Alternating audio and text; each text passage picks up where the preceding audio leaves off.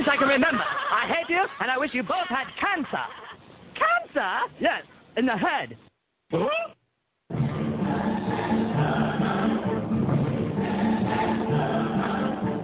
I was tired as hell, and I'm not going to take this anymore. Pay no attention to that man behind the curtain. Did you tell me you built a time machine?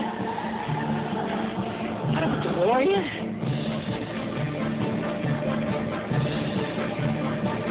This is the Stupid Cancer Show. Uh-oh. Sounds like somebody's got a case of the Mondays.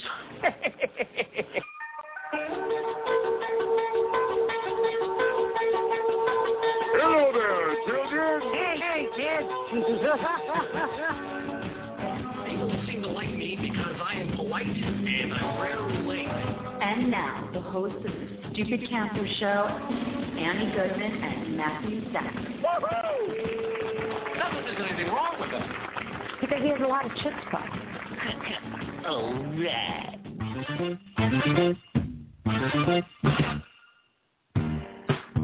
Monday, July 28th, and welcome to the Stupid Cancer Show, the voice of young adult cancer. I'm your co-host, Matthew Zachary, a proud 18-year young adult survivor of brain cancer. And I'm your co-host, Annie Goodman, young adult breast cancer fighter, and we're your hosts for the Stupid Cancer Show. It's not okay that 72,000 young adults are diagnosed with cancer each and every year. So, got cancer? Under 40? Sucks, huh? Time to get busy living, folks, because the Stupid Cancer Show is changing the world, one chemo infusion at a time. I'm Kenny Kane, co-founder of Stupid Cancer, welcoming all of our first-time and returning listeners on Blog Talk Radio, iTunes, iHeartRadio Talk, or listen to the archives on stupidcancershow.org. On tonight's show, Ralph Lauren Cancer Center. Join us for an exclusive broadcast shining a light on the Ralph Lauren Cancer Center for Cancer Care and Prevention right here in New York City. We'll be speaking with CEO and Medical Director Dr. Gina Villani and Director of Development Marcy Brenholtz and young adult patients Danny Jimenez and Heather Nelson. Survivor Spotlight on Tamika Phillips. And I'm Maureen Sweet, Manager of Programs and Operations here at Stupid Cancer, and I will be live tweeting throughout this broadcast at ChemoDex. So send me your questions and feedback at any time using the hashtag SCRadio. All right. Self-ingratiation applause. Ingratiation. Yes. Ingratiatize. Ingratiatize, exactly. Hi there. Hello. Welcome to our fancy SAT word penultimate broadcast of season 14. I have no idea what that means. It is not our Sentinel broadcast. No, it is our penultimate. Penultimate. Next to last. And I will not be Next here to last next. is best. I will not be here next Monday. Oh no. So it's my I'm going to be. Well, you guys. So this is your ultimate. It is mine. So Season 14. I'm going to be in Boston. For what? See the Yankees play the Red Sox at Fenway. Is Derek Jeter coming? Well, I assume He's going to take that day off. Yeah, I assume unless something catastrophic happens, he will be there. So he's following you, basically. No, I'm First actually. you saw him in Baltimore, and now you're. Yeah, I think that means I'm stalking him. Okay. But I did have my dream fulfilled of meeting him, so I'm just going as a fan. Okay. Hopefully not to get beat up by a bunch of locals. All right, now, not being a sports person, I'm aware that there's something about the Yankees and the Red Sox. It is the biggest rivalry in all of professional sports. Is that all? Yeah. Yep.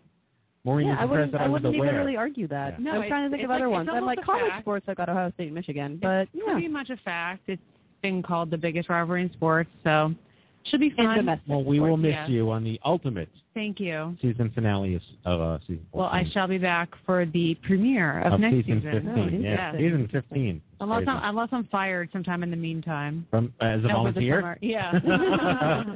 You could just keep showing up. We can't really fire you. That's true. You get like a restraining order, I suppose. That's about it. Yeah. Kenny, what's up? How you doing? Yo. What's up? Nothing. I'm just tending to the internet. It was lonely. Is that still there? I took care of the internet. I pulled it together. How's the store doing? The store as well. We got a bunch of new stuff coming out. We switched over to our new warehouse about a month ago, so things are going well with that. Progress, and yeah, people are loving it. And Maureen, how are you? I'm good. Coming off a weekend full of summer parties and food, which no one is surprised by at all.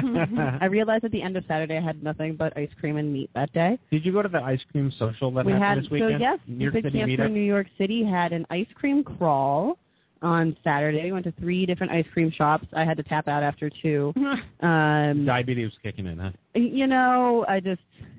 I'm ashamed. I'm personally ashamed of myself. Yes. But we had a really great time. Had a lot of new people come out. So I'm getting a lot of new meetups across the country. So we're very excited about that. Excellent. And I love creative ideas like this one.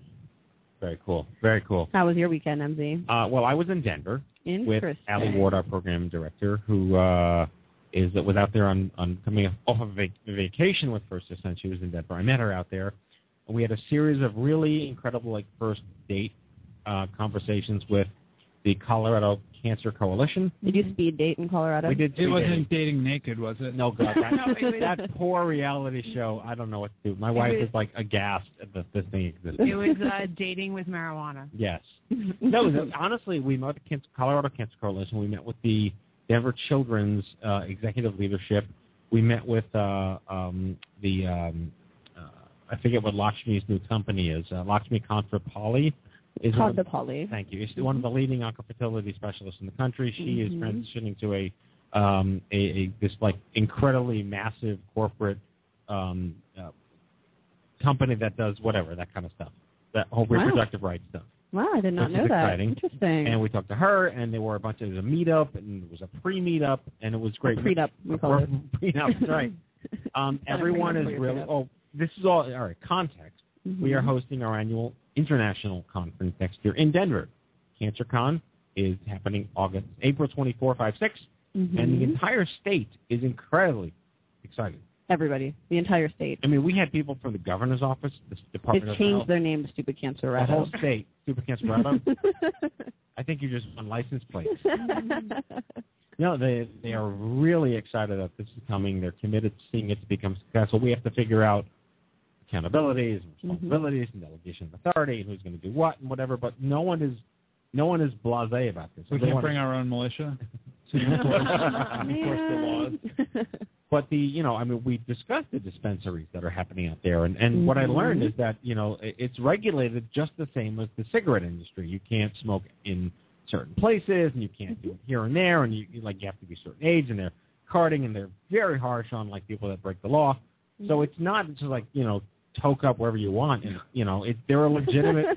Much to Matt's dismay. I'm never going to Colorado. I thought they have it in brownies and cookies and things. The edibles are one thing. It's a separate emerging industry. They just had their inaugural edibles cannabis corporate conference of sorts, and they were a lot of C's, the corporate cannabis conference and the Colorado Cancer Coalition, where they are discussing the legalities and the ethics and the economics and how it's going to work and the taxation and how do you import, export, and there was a law banning banks from doing business with what were considered illegal substances. But now that it's legal, they have to change the law to let the banks do business. Otherwise, they couldn't let the companies start and do business. So that was a whole other thing that they were involved with, and everyone's just they're just experimenting with it, literally experimenting. They don't know what's going to happen. It's certainly not increasing car accidents. That's the one thing they were pointing out. That's what they've noticed so far? Yeah, it's not. Good news. That's good. Just they thought it would just make everyone a stoner who was not paying attention at the stop sign. But that's not happening. Well, good. Unlike that's here good news. Staten Island, I suppose. Where people aren't paying attention to stop signs anyway. Yeah. High or not, they're just not paying attention to stop signs. Next up is Albuquerque, New Mexico, and meth. Yes. Yeah. Following the Breaking Bad. Exactly. Right. So we're going to we'll have a meth dispensary. So going back to New Mexico. You're on that. I'm delegating. We're going to get Brian Cranston as our celebrity spokesman. Oh, that'd be fantastic. Aaron Paul, too. Yes, him too.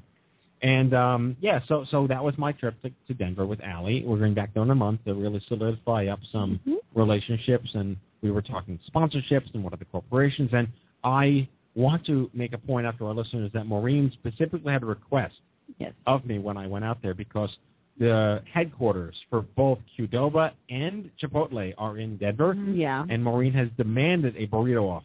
Burrito eating contest, which I will win. Yes. I'm sure all the oncologists in there in person will be thrilled with this idea. Yes. Well, if they knew the rest of my normal weekend diet, I'm sure they'd shrug their shoulders. Well, you're healthy, so that's okay. That's allowed. And, we'll have medical sign-off before you can. Morality clauses abound. Exactly.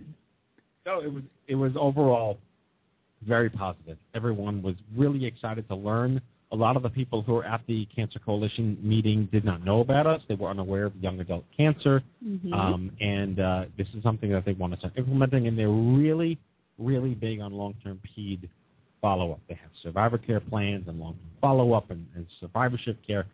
They're very big on that. So they really are excited that this has become a new focus of ours to not just target them as a population that comes anyway, but what is unique about long-term PED that the Children's Cancer Center could work with on us. But they have a lot of 20 and 30-somethings all over these mountain areas like Idaho and New Mexico and Kansas who come back to children for follow-up years later, and they want them to be the story. So it's good. Nice. It was very good. Excellent. Very cool. Glad to hear. Very excited to bring CancerCon out there and really get things going. And we don't like to date stamp the shows, but Chasing Life is on tomorrow night, Tuesdays, every Tuesday. If you don't get a chance to watch it, you can download the app, the ABC Family app, for on demand. And just last week was the big episode. The big episode. With the 12-foot banner of Stupid Cancer. I know, we should get that, and they should send it to us. Right? Yeah. Where did they get that banner? I don't know where they got that banner. I sent them like a bumper sticker, and they made like this Goliath version of it. Yeah, it's probably them acting from a giant green screen projected. And, which is great. And I think the single most important news of the week is that Tay Diggs is now following me on Twitter. Slow clap happening. Snaps for Matt. I think I would have cared 5 years ago. I know. You know who just got divorced? He was dating Idina Menzel. He let was? it go. Well, I know who she is. And she let it go. Yeah. He unfollowed Idina and followed you instead. Yes, I would imagine that is exactly what happened. Turns out, interesting. We're hearing from Mallory on the couch that they were in fact married. Oh, they were? Yes. Okay. Mallory is our celebrity, knowledgeable person. However, we are running out But of... then I was ashamed to realize that he follows 91,000 people, so I'm not really that special. Right. I didn't want to burst your bubble, but he followed me like 8 weeks ago. Yeah? And I have photographic evidence. I Instagrammed it. To make you feel better, he has not yet followed me. Me either. That's okay. I don't really I'm still care waiting for my Tay Diggs follow. Tay Diggs, if you're out there. Yes. At Maureen Sweet. Good stuff. All right, well, let's get this show started here. We are really excited to kick off the broadcast with our Survivor Spotlight. Tamika Phillips is a young adult survivor of Stage 3 multiple myeloma. She joins us tonight to share her story and shed light on this rare form of the disease. Hello, Tamika. Welcome. Hello. Thanks for joining us on such short notice. We got the hello and hello. Who you are, and like, let's get her on the show. So there you are. Thank you. So multiple myeloma is a topic we don't typically discuss because it's very rare, and I'm sure will reaffirm this. It's in old person's cancer, but you're going to prove that to be completely and entirely inaccurate. And we'd love you to just start by talking us through what your life was like, 6 months or so leading up to this diagnosis. Yes, I am going to talk about that this is not an old person's cancer. I was 31 when I was initially diagnosed. 6 months prior to, I was constantly sick. I had headaches all day, every day, 7 days a week, 24 hours a day. At some point, I was stopping on the side of the road because I used to commute to work an hour one way. I used to stop on the side of the road, open my car door, get sick. I was told that I was losing the color in my skin. No one could figure out what was going on with me. I went from doctor to doctor. I went from my primary care. She sent me to a ear, nose, and throat doctor because I was having a thumping in my ear. He sent me to a neurologist. He sent me to a physical therapist because I had literally tension in my shoulders that you could feel the knots. And they all said the same thing. You're just stressed. You have a high stressful job.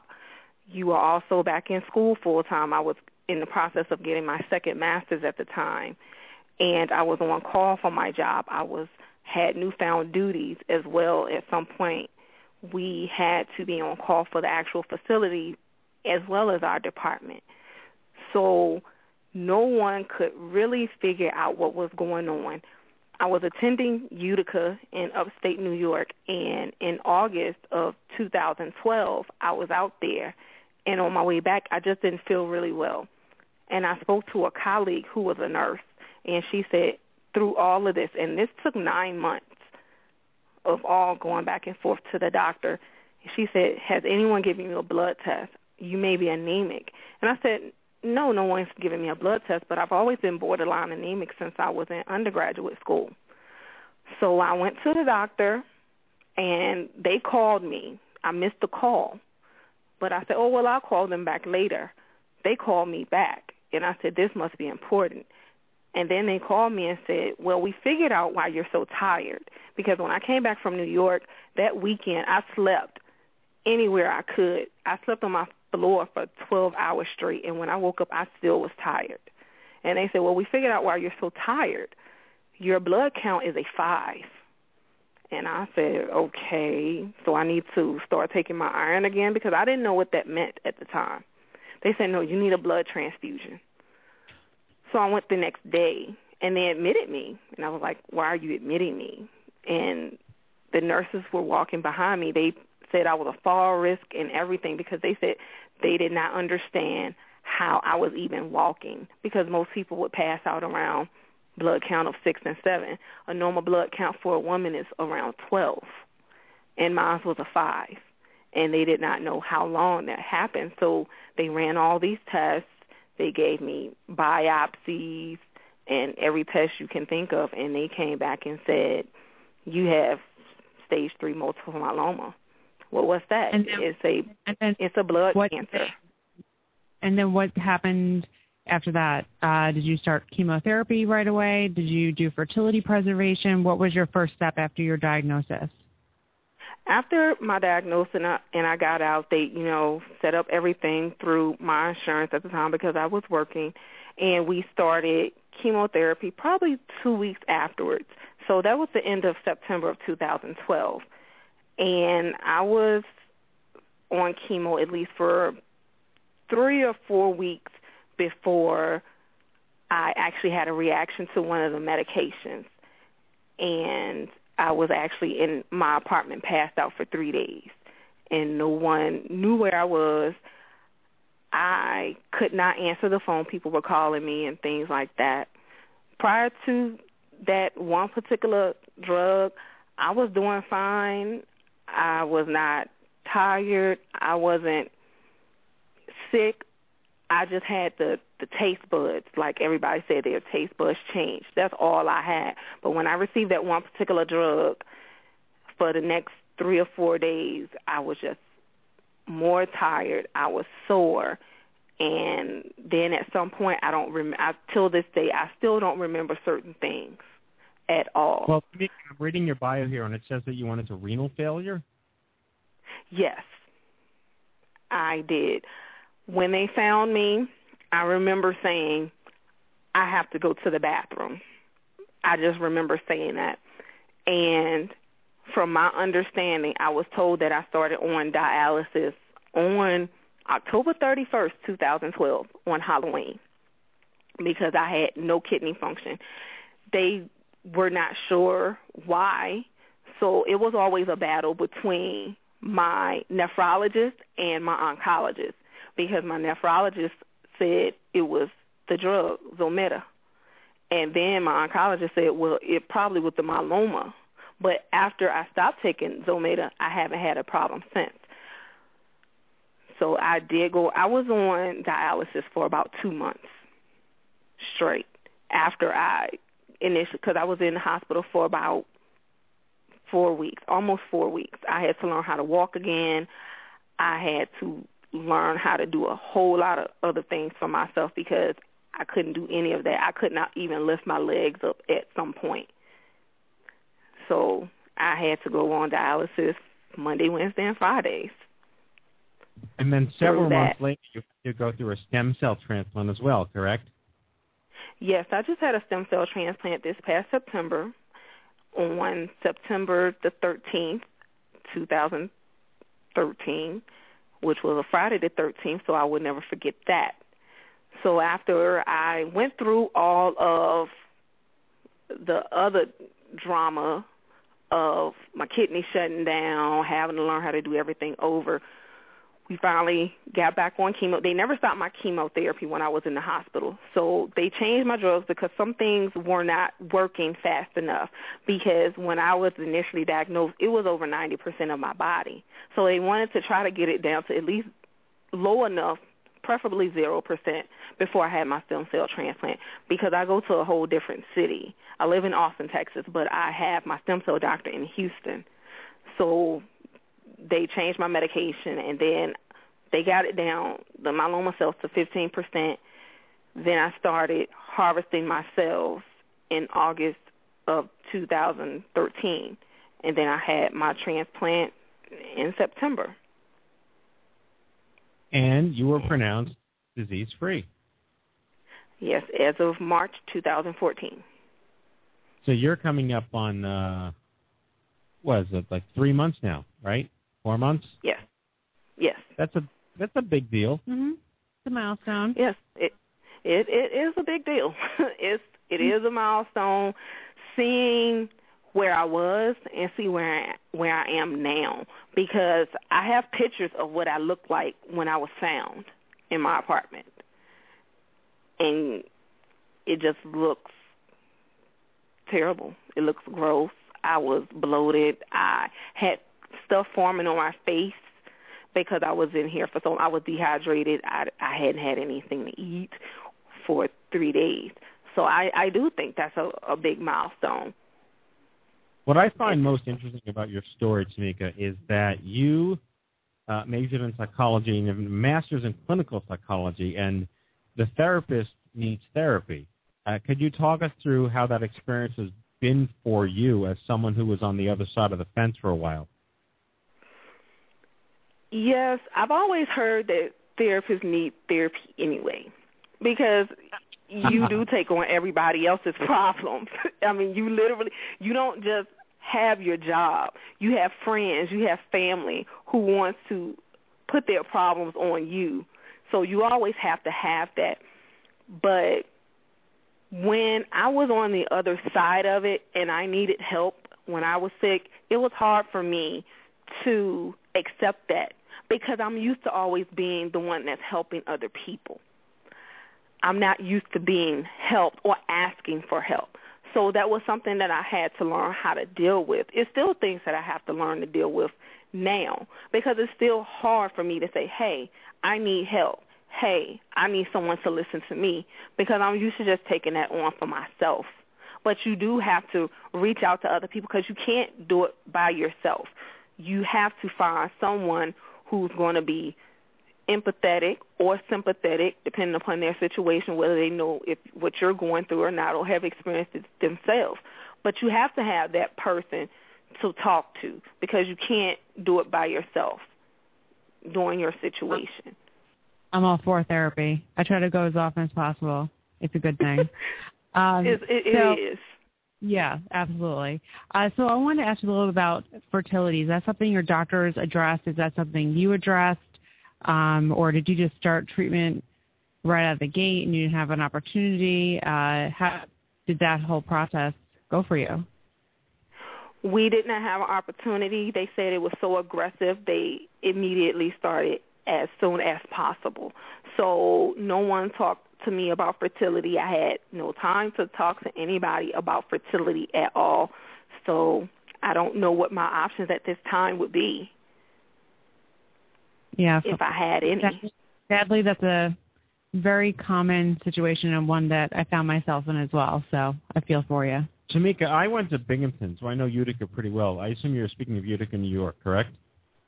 Yes, I was in their online program with cybersecurity, so we would have to come up there every couple of months to do like a 3-day session and things like that. So, yes, Utica, New York. Did you go Wegmans? Did you have any treatment up there or care up there, or did you spend like a long time up there, or was it really just you were there for work and then you came back and had your doctor appointments separately? No, actually, I didn't find out until after. So okay. I was a year into my program, and, my professors understood, and so they told me I can come back at any time I want to complete, because I was completely changing my career. So I actually had to think when I did my homework and assignments, because this was something new for me. This wasn't psychology. So, no, this all happened after. After I got my diagnosis, probably about a month or so after I came from Utica, from that trip. I understand you're part of a film project, because we were put in touch through our previous guest, Lauren Hassel, correct? Correct. Why don't you yes. talk about the film project? What's it all about? This was about a young lady who had experienced cancer within her family. She had a sister that passed away from cancer. I'm not sure the particular type, but she was pretty young when she passed away. And I believe the young lady who directed it said she was like 16 when her sister passed away. So she was inspired by that to do a short film about young love. How would it be to be in love with somebody and then you find out, hey, you have cancer? How does one deal with it?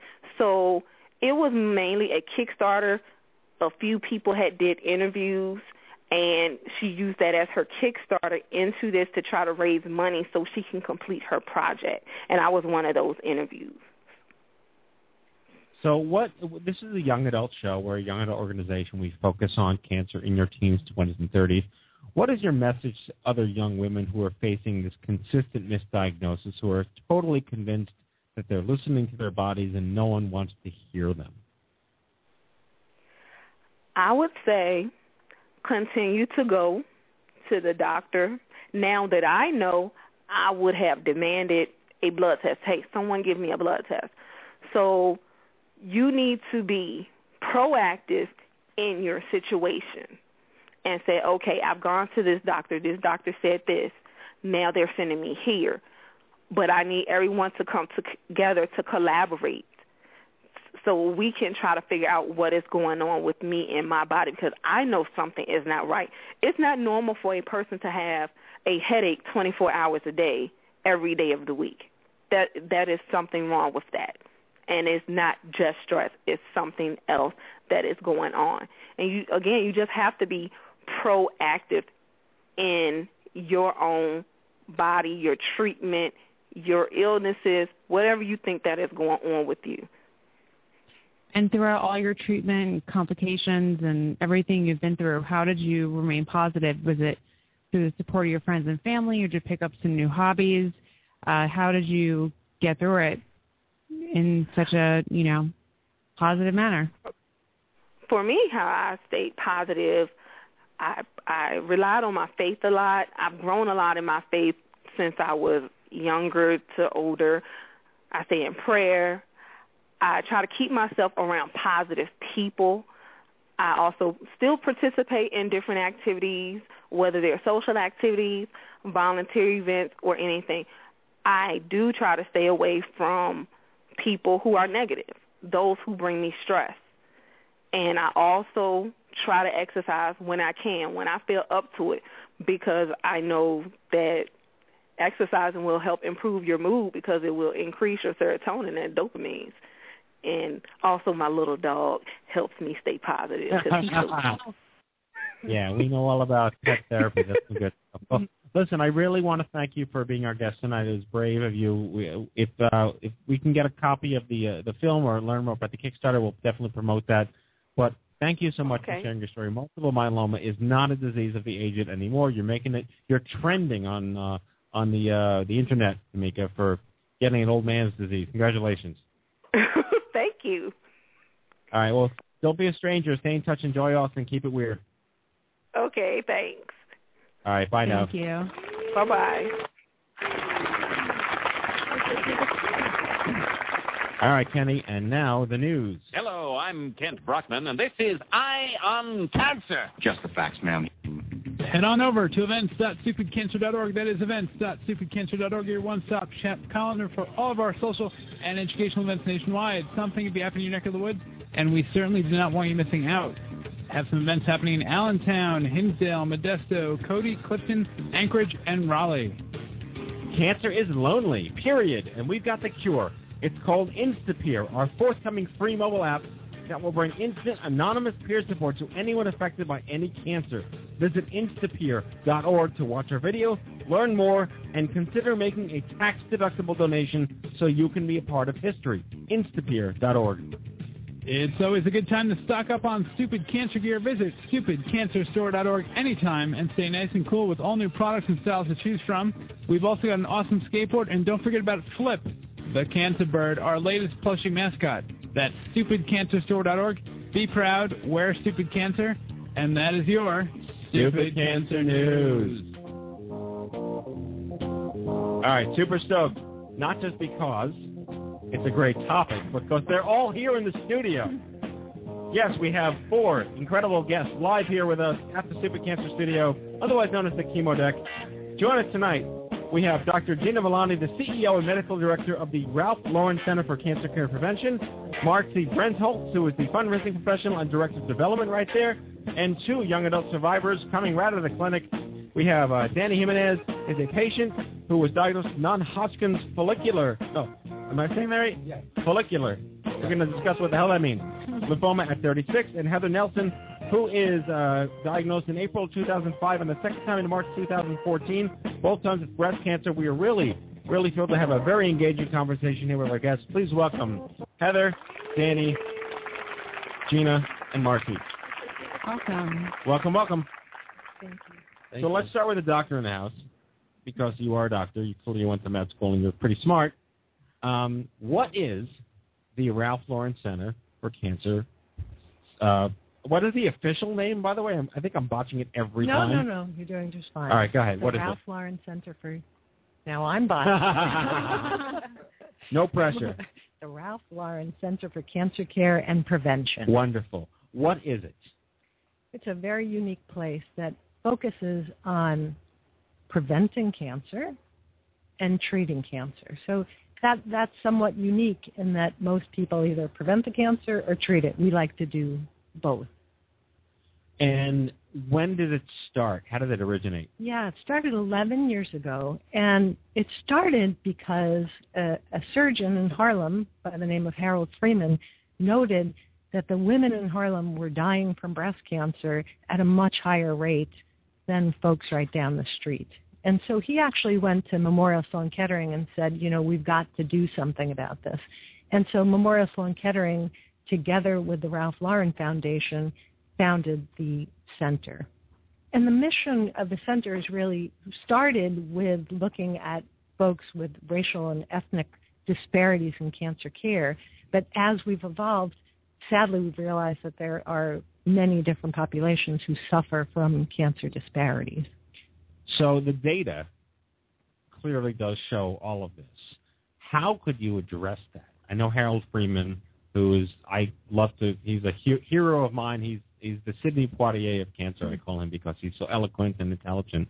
And he's able to articulate, matter of fact, this, and this.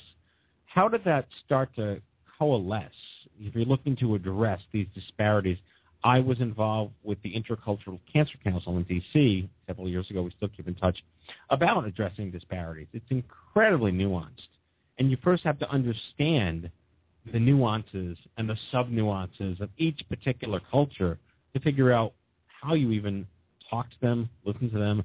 Can you talk through some of the success models that you've experienced at the Ralph Lauren Center? Yeah, a lot of people say that. I don't really think it's that nuanced. I think what you need to do is gather folks who just have a genuine concern for other human beings, or do that, who really care about the patients that they're treating, and who go to work for more than just a paycheck, who come to work to make a difference in the world. And then it becomes quite easy because you're just relating to another human being. And if you don't understand all the nuances, you're not afraid to say, I don't really understand where you're coming from. Teach me. Right. And I had the privilege, and thank you for this opportunity, to have me brought up there to take a tour of the center. It is meticulous. It is beautiful. I mean, obviously Ralph Lauren furniture, and it's donated, and it's just, it's extra, like Abercrombie for chemo, right? So actually Ralph Lauren for chemo. But I was really inspired by how organized it is. It's very focused. It's very mission-driven, mission and purpose-driven. And Marcy, you are a young adult cancer survivor, and now you work at a oncology clinic. We just had a therapist, a psychologist on the show who had cancer as a young adult and had to have therapy. It's the other side of the fence. I'd love you to just share your story briefly and talk us through what it's like to be on this side now. Sure. Also, I think it's very exciting that Taye Diggs is following you. Just saying. Okay. I was sitting back here kidding.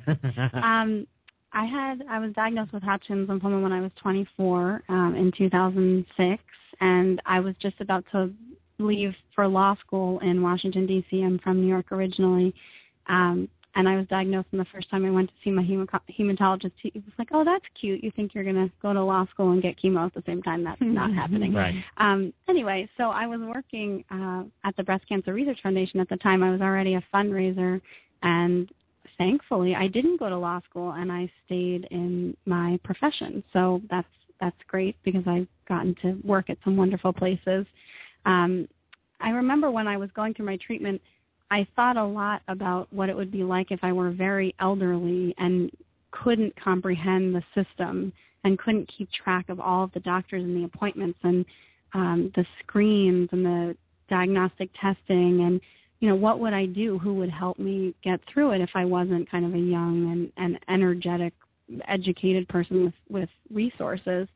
So it's interesting now to come to the Ralph Lauren Center because we're not necessarily working with elderly patients. A lot of them are, but we're working with people who don't have all of the resources that I had. I also had excellent insurance. So it really helps me understand the full complement of people's experiences.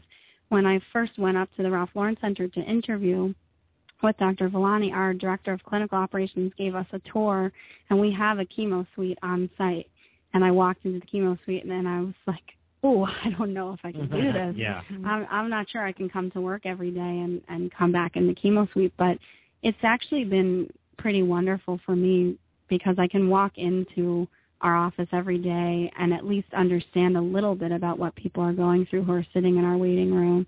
And it is such a beautiful place, and the staff is so incredible.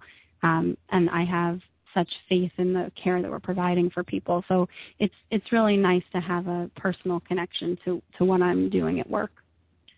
Must be rewarding. Yeah, very much. Very cool.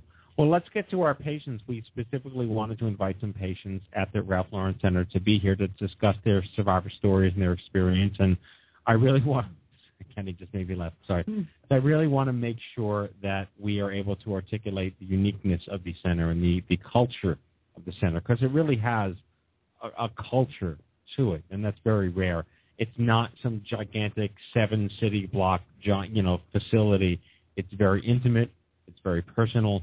So why don't we start with Heather, and you pull the mic toward you, or you could do the Jennifer Lopez and just hold it, whatever you want. But talk to us. What are you doing here?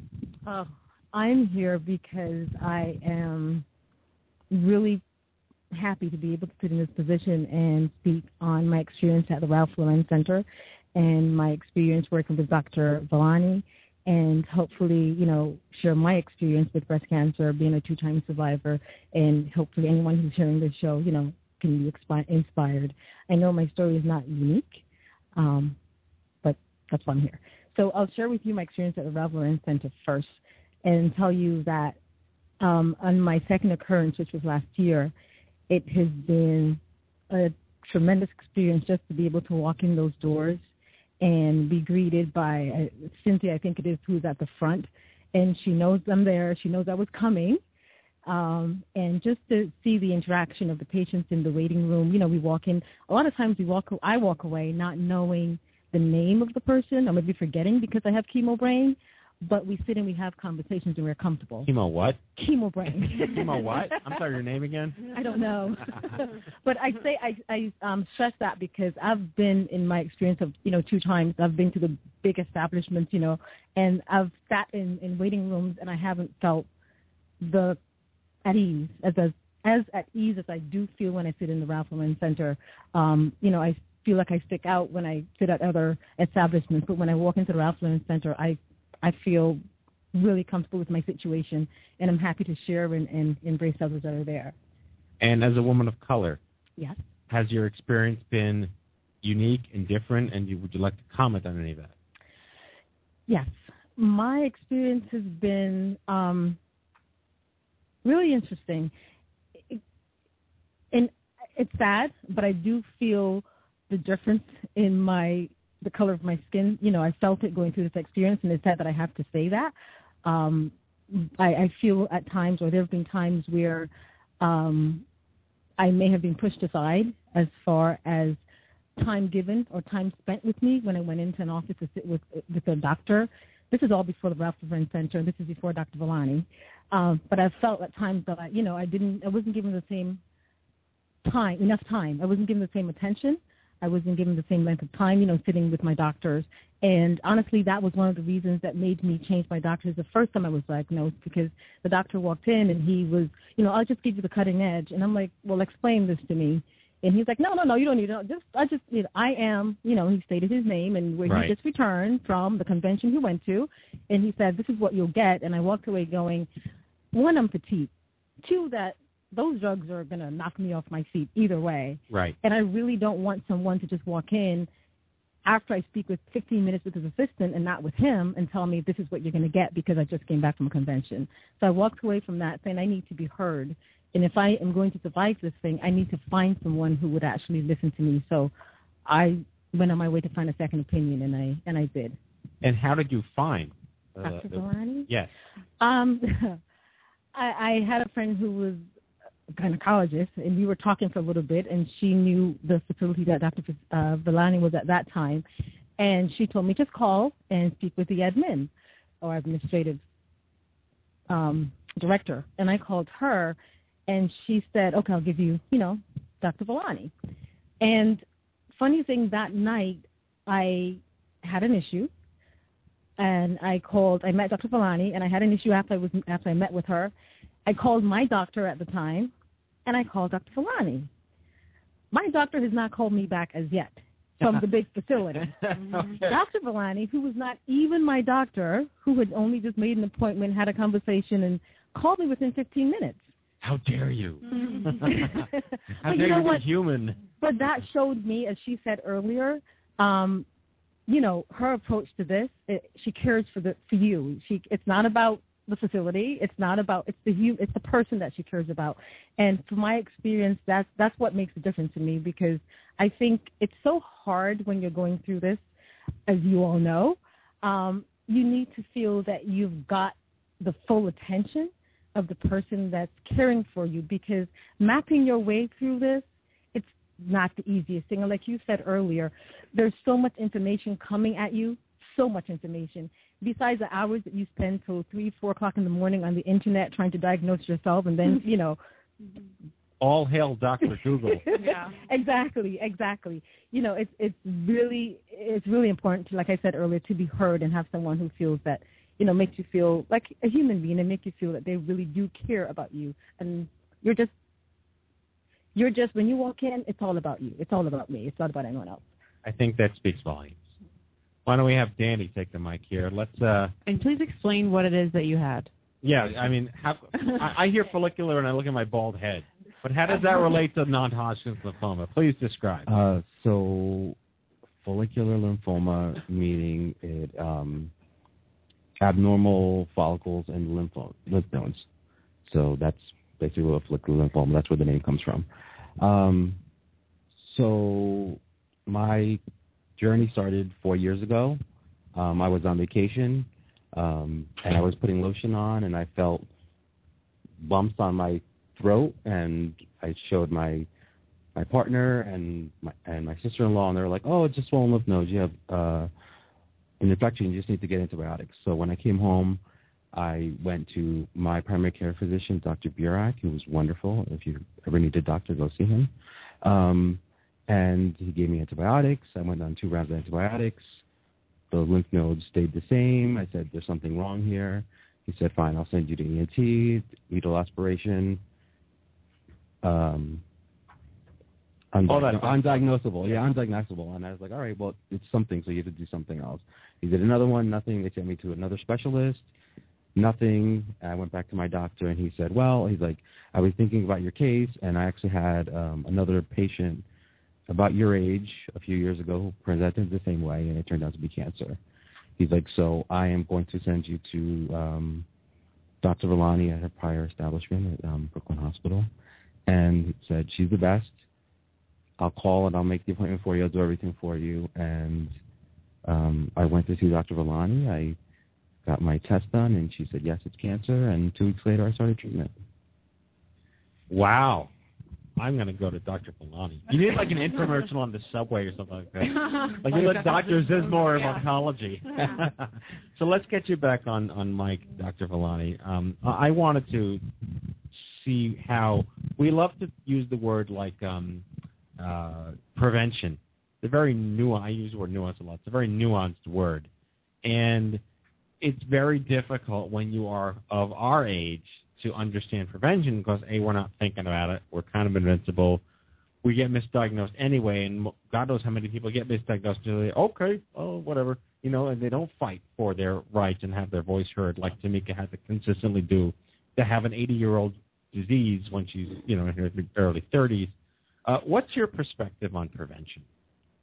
Yeah, I think well, first, let me just say that I give Danny and Heather a paycheck once a month to plug me. But Can I be your patient then? Yeah. So I think prevention is kind of a double-edged sword, right? Because you're supposed to do all these things to prevent cancer, and yet it's usually nobody's fault that they got cancer. Right. Right?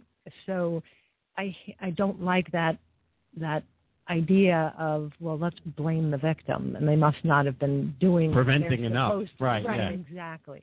And especially with younger people. So I think that, we all can do what we can do, right? We shouldn't smoke, and we should watch our weight, and we should exercise. But we're kind of all human, and so you just do the best that you can and do your screenings when you're supposed to. But stuff happens. Right. So do you prefer to use risk reduction?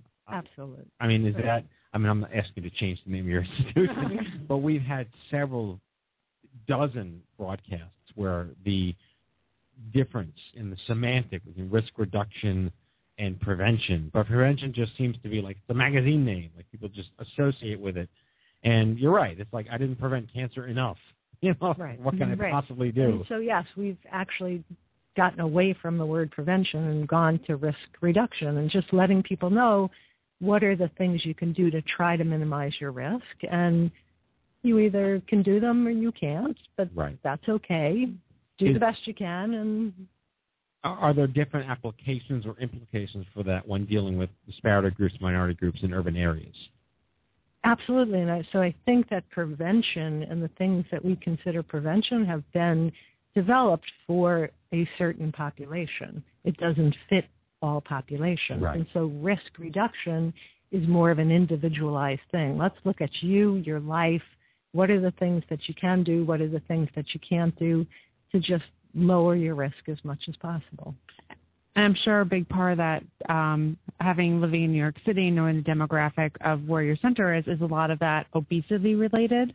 It's obesity, it's smoking, it's hepatitis, it's genetic, it's environmental, it's socioeconomic, it's education.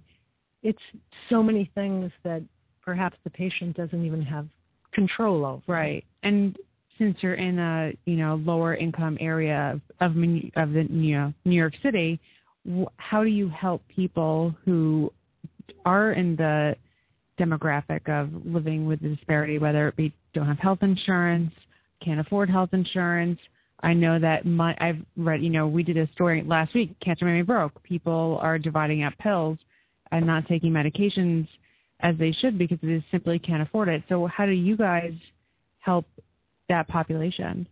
Right. Well, that's really the whole mission of the center is to, when patients come in, to figure out, well, what are their barriers to care? And if they're financial, we have a financial navigator. We have a whole cadre of navigators, what we call lay navigators, nurse navigators, financial navigators, that are there to really address all of those issues, whatever it is for that individual patient. And that leads to my larger question. Harold Friedman is like the father of patient navigation, and he gave birth to just the philosophy of that you do need to have your hand held, whether you want to or not, because it's so inane and complex. How have you at the center been able to sort of perfect, not that anything's perfect, but I guess hone that navigation process? Right, and so absolutely. So this is Harold Freeman's baby. That's, again, why the center started, was to not only deliver care, but to deliver it with the help of navigation. And what we've done in the past couple of years is really stepped up that navigation. So we've taken it from that lay navigator who is more of a community-based person who works on those social determinants of health, and now added a layer of nurse navigation. So we have oncology-certified nurses who can really sit with that patient and teach them about what their diagnosis is, what their treatment plan is, what their potential toxicities are, how to deal with those toxicities. So we've taken that concept of navigation and tried to step it up and really teach people about what they're going through. So they should never have to be said, well, you're going to get this drug and that drug, and good luck. Right. Basically the opposite of what happened to our three people here. So I want to talk about cultural stigma. We've done a lot of shows on disparity groups, and we did a show, I think, last October about Hispanic women and with breast cancer. And the stigma was in certain cultures that you kind of brought it upon yourself. And the same thing with Native American populations and Eskimo, the Pacific Islander, is that there's this culture that you brought it upon yourself. It's a curse. And even in some, and I would love Dana to comment on this, in some of the Hispanic communities, something as simple as testicular cancer is perceived as almost a homosexual thing. I would love you to comment, both of you, let's start with Danny, on has the stigma of cancer from a cultural perspective affected you? Yes, it did, actually.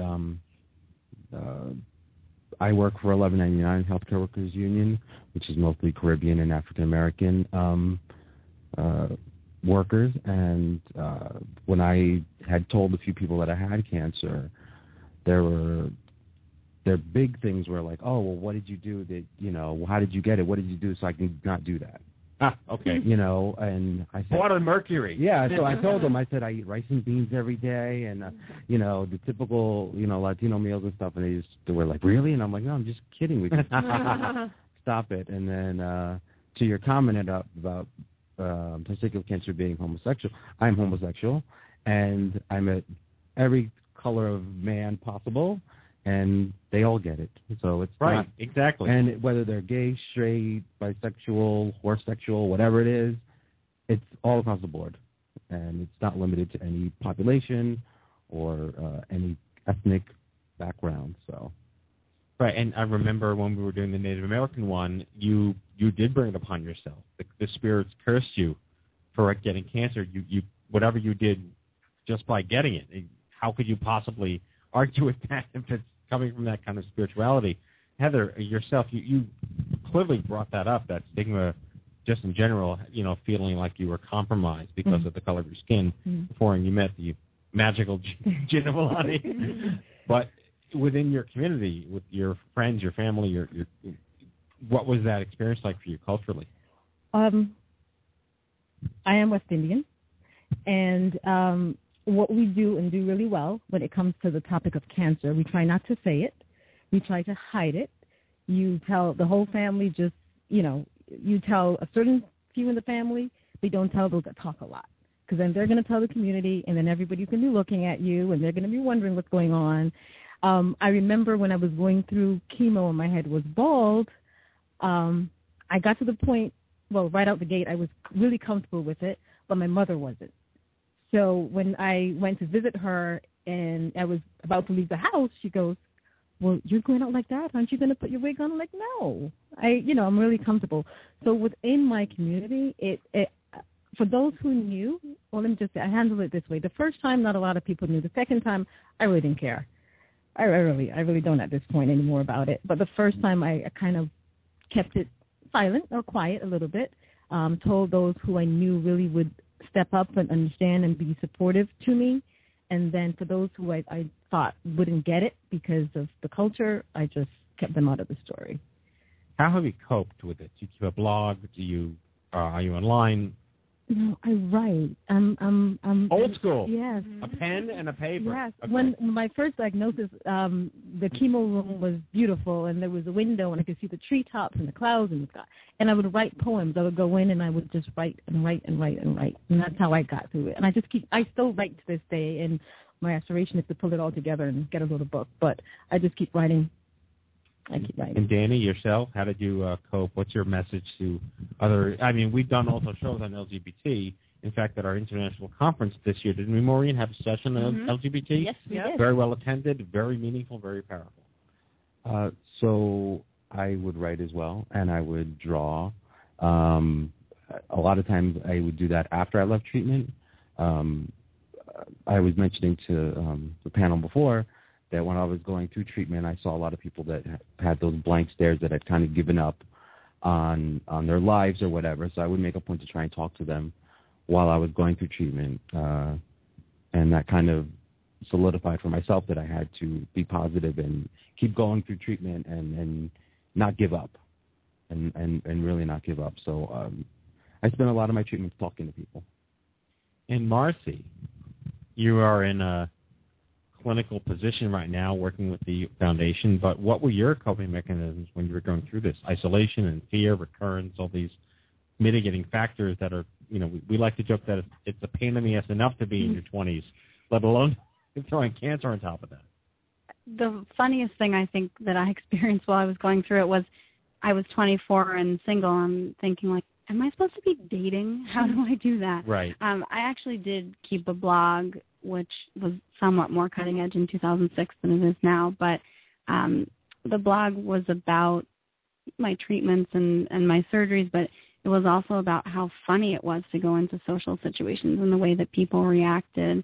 A lot of people didn't know. I was a little bit, Heather and I were talking about it before, I didn't tell that many people. I kind of kept it from a lot of people, and it was very funny to see people say, oh, you started to straighten your hair. Oh, yeah. My hair is naturally curly, and I was wearing a straight wig. So I just had a lot of, I think I really pulled the humor out of it, or else I don't know what I would have done. So lots of jokes about dating and going to parties and, wearing a high-necked shirt so no one saw my port kind of stuff. It's like we're all remembering, like, I know. insanities. I mean, Annie has been, you're still going through it I'm now. still in treatment now, and I will say that, dating is tough. I really wanted to start dating, like, as soon as I have enough hair, I'm joining J-Date again, because I just felt like it would bring me back to, like, normalcy. And I was always really self-conscious. I mean, I had, like, hair.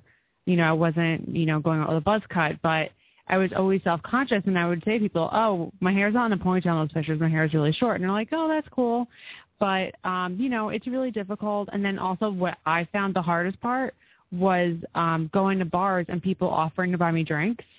Yeah. This time around, I've been in a relationship, but the first time I wasn't, and I would always have, like, funny reasons to tell people not buy me a drink. Oh, driving home, can't drink.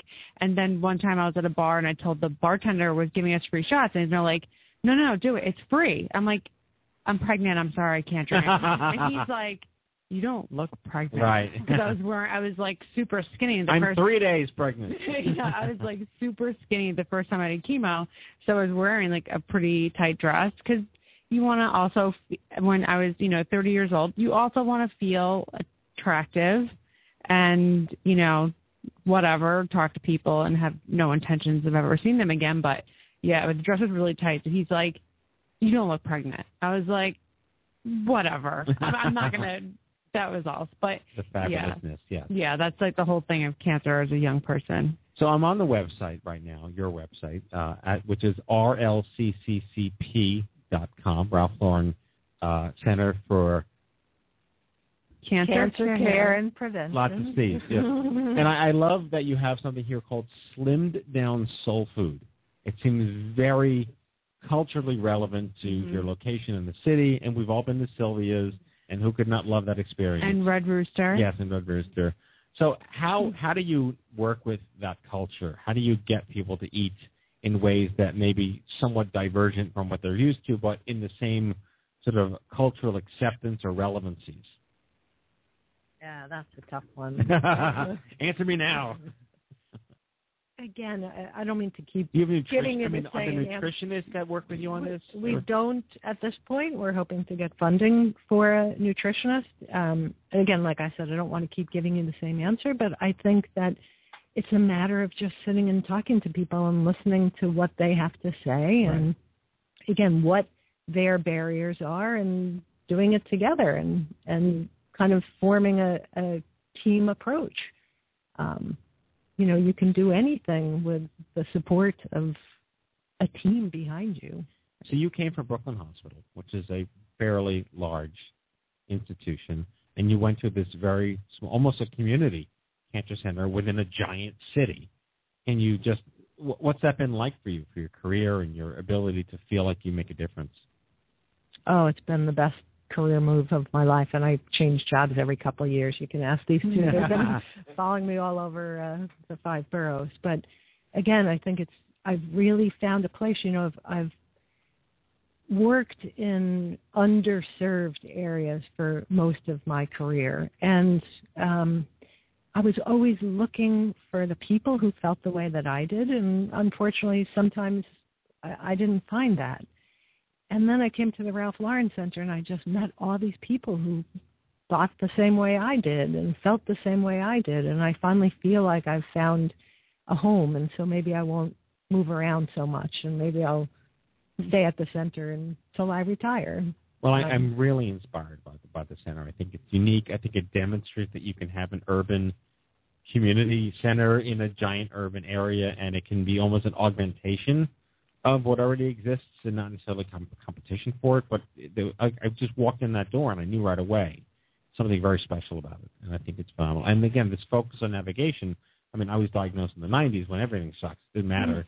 But the fact that you kind of do need, especially when you're young, to focus on young adults. We're all young people, not septuagenarians dealing with our grandkids in our Florida homes, And it's very admirable that you're able to understand that. And I think the biggest takeaway that I have from our meeting was that young adults are themselves a disparity group. And we deserve equity, and we deserve better. And you're doing that. And we thank you for teaching us about that. And I think we have a lot more to learn, and we want to continue this partnership and learn from you, because that's what it's about. So I'd like to give each of our Survivor guests one more shot to just let everybody know what's your advice for that person. I mean, we had Tamika talk about be resilient, this consistent late detection, not being taken seriously, fighting for your rights. We've all experienced that. But if you had to sum up something just to proffer to our listeners, what would that be? Let's start with Marcy. I think it would be what I mentioned before. It's not easy for everybody, but if you can find any humor and any joy in the situation, take it, because that's really what you have. And, I remember just really thinking what my dad always says, which is this is a process, and you just take the steps and keep taking the steps. And sometimes you feel a little bit outside of yourself, kind of like what Danny was saying, those people who glaze over, and humor and how weird and how funny it was what always brought me back to myself. And Heather? I would say just know that you're not alone. Like, I feel really comfortable in this room because we're all here and we're all surviving. So I just say you're not alone. Find whatever gives you joy. I mean, it comes in different ways to everyone. So just find that thing that gives you joy. And in those moments where, you feel really alone, just go there. To me, it was my spirituality. And being West Indian, I was raised in church, and that's what got me through. My faith got me through. So whatever it is that gives you joy and gives you peace, just hold on to that, even in those moments when there's nobody around. And Danny, close us out. So I would say staying positive during the whole ordeal. Not giving up. I would say that me staying positive inspired my family to stay positive. And my father, who was a very stoic, hard, grumpy old man, said to me on, I think it was like my 4th or 5th treatment, he just came and hugged me. And I was like, what's that for? And he goes, you've shown me that you're the strongest man that I know in my whole life. And that I started crying because I didn't know what to say to that. So I think we're going to start crying. Yeah. So I think, just staying positive and not giving up is, for me, the best advice. Well, like I said, I was really excited about this show, and it was certainly not a disappointment. So I'd like to thank Danny Jimenez, Heather Nelson, Marcy Brenholtz, the Director of Development, and Dr. Gina Villani, the CEO of the, I'm going to say this right, I promise, the Ralph Lauren Center for Cancer Care and Prevention up in Harlem in New York City. Yay. Thank you guys so much. You guys get a round of applause.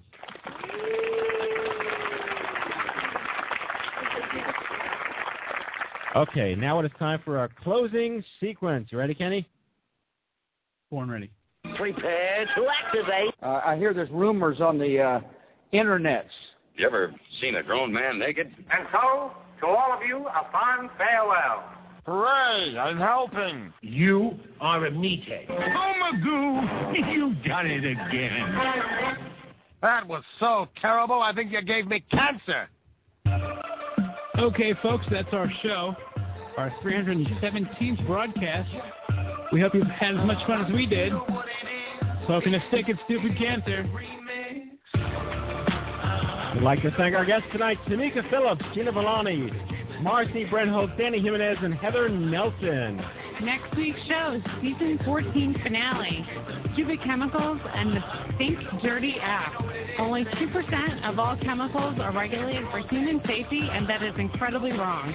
Join Lindsay Dahl at Safer Chemicals, Healthy Families, and Louise C., founder and CEO of the Think Dirty app, as we dive into the sketchy world of toxic chemicals, industry lobby groups, science suppression, and empower yourself to live a cleaner, healthier life.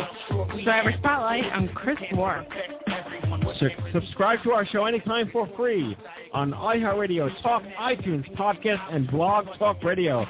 Check us out anytime online at stupidcancer.org and stupidcancershow.org. Remember, folks, if it ain't stupid, it ain't cancer. Live from the chemo deck on behalf of Annie Goodman, Kenny Kane, Maureen Sweet, Mallory Rivera, myself, and our whole team here at the Stupid Cancer Show. Thanks for listening. We'll see you back here next week for our season 14 finale, live Monday at 8 p.m.